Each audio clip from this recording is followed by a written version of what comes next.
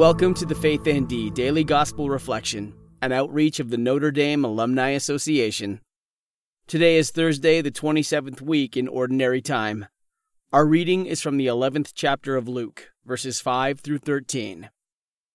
Jesus said to his disciples, "Suppose one of you has a friend, to whom he goes at midnight and says, 'Friend, lend me 3 loaves of bread, for a friend of mine has arrived at my house from a journey, and I have nothing to offer him.'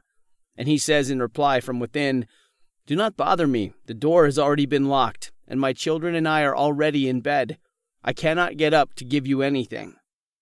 I tell you, if he does not get up to give him the loaves because of their friendship, he will get up to give him whatever he needs because of his persistence. And I tell you, ask, and you will receive. Seek, and you will find. Knock, and the door will be open to you.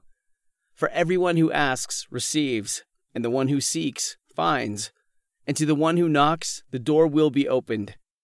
What father among you would hand his son a snake when he asks for a fish, or hand him a scorpion when he asks for an egg?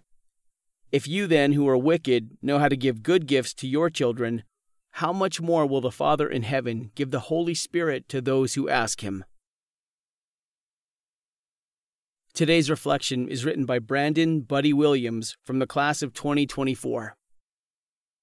Although in today's gospel, Jesus touches on many crucial themes of the spiritual life, such as the fundamental goodness of God, the value of dogged persistence in prayer, and the unconditional love of God, I want to focus on the final sentence, and specifically on the Holy Spirit. When Jesus says today that the Father will give the Holy Spirit to those who ask him, we should be shocked. This is the Holy Spirit by which the Virgin Mary conceived the Son of God, by which Samson was able to pull down a house with his bare arms, and by which St. Peter raised Tabitha back to life. Although we have done nothing to deserve this gift, and, as the Lord calls us today, are wicked, Jesus nonetheless ensures us that the Father will freely grant us the Holy Spirit if we but ask. The act of asking, however, is not a small thing.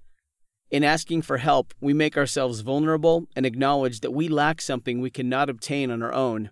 It is precisely this childlike humility and spiritual poverty that the Lord seeks to cultivate within us today by urging us to ask God for his Holy Spirit, the same Spirit he has personally guaranteed to all who ask it of him. We have nothing to lose and everything to gain in keeping the simple prayer, "Come, Holy Spirit," upon our lips. What fools we would be to refrain from begging the Lord for this great gift. Today's prayer is written by Reverend Herbert Yost, CSC. Father, sometimes we get discouraged and cynical. Deep down we know that despite our expectations, somehow and some way you must be answering our prayers. May the Spirit help us to look more closely at the gospel and see how you really answer prayer. Amen.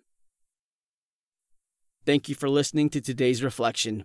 We invite you to subscribe and share our content with others.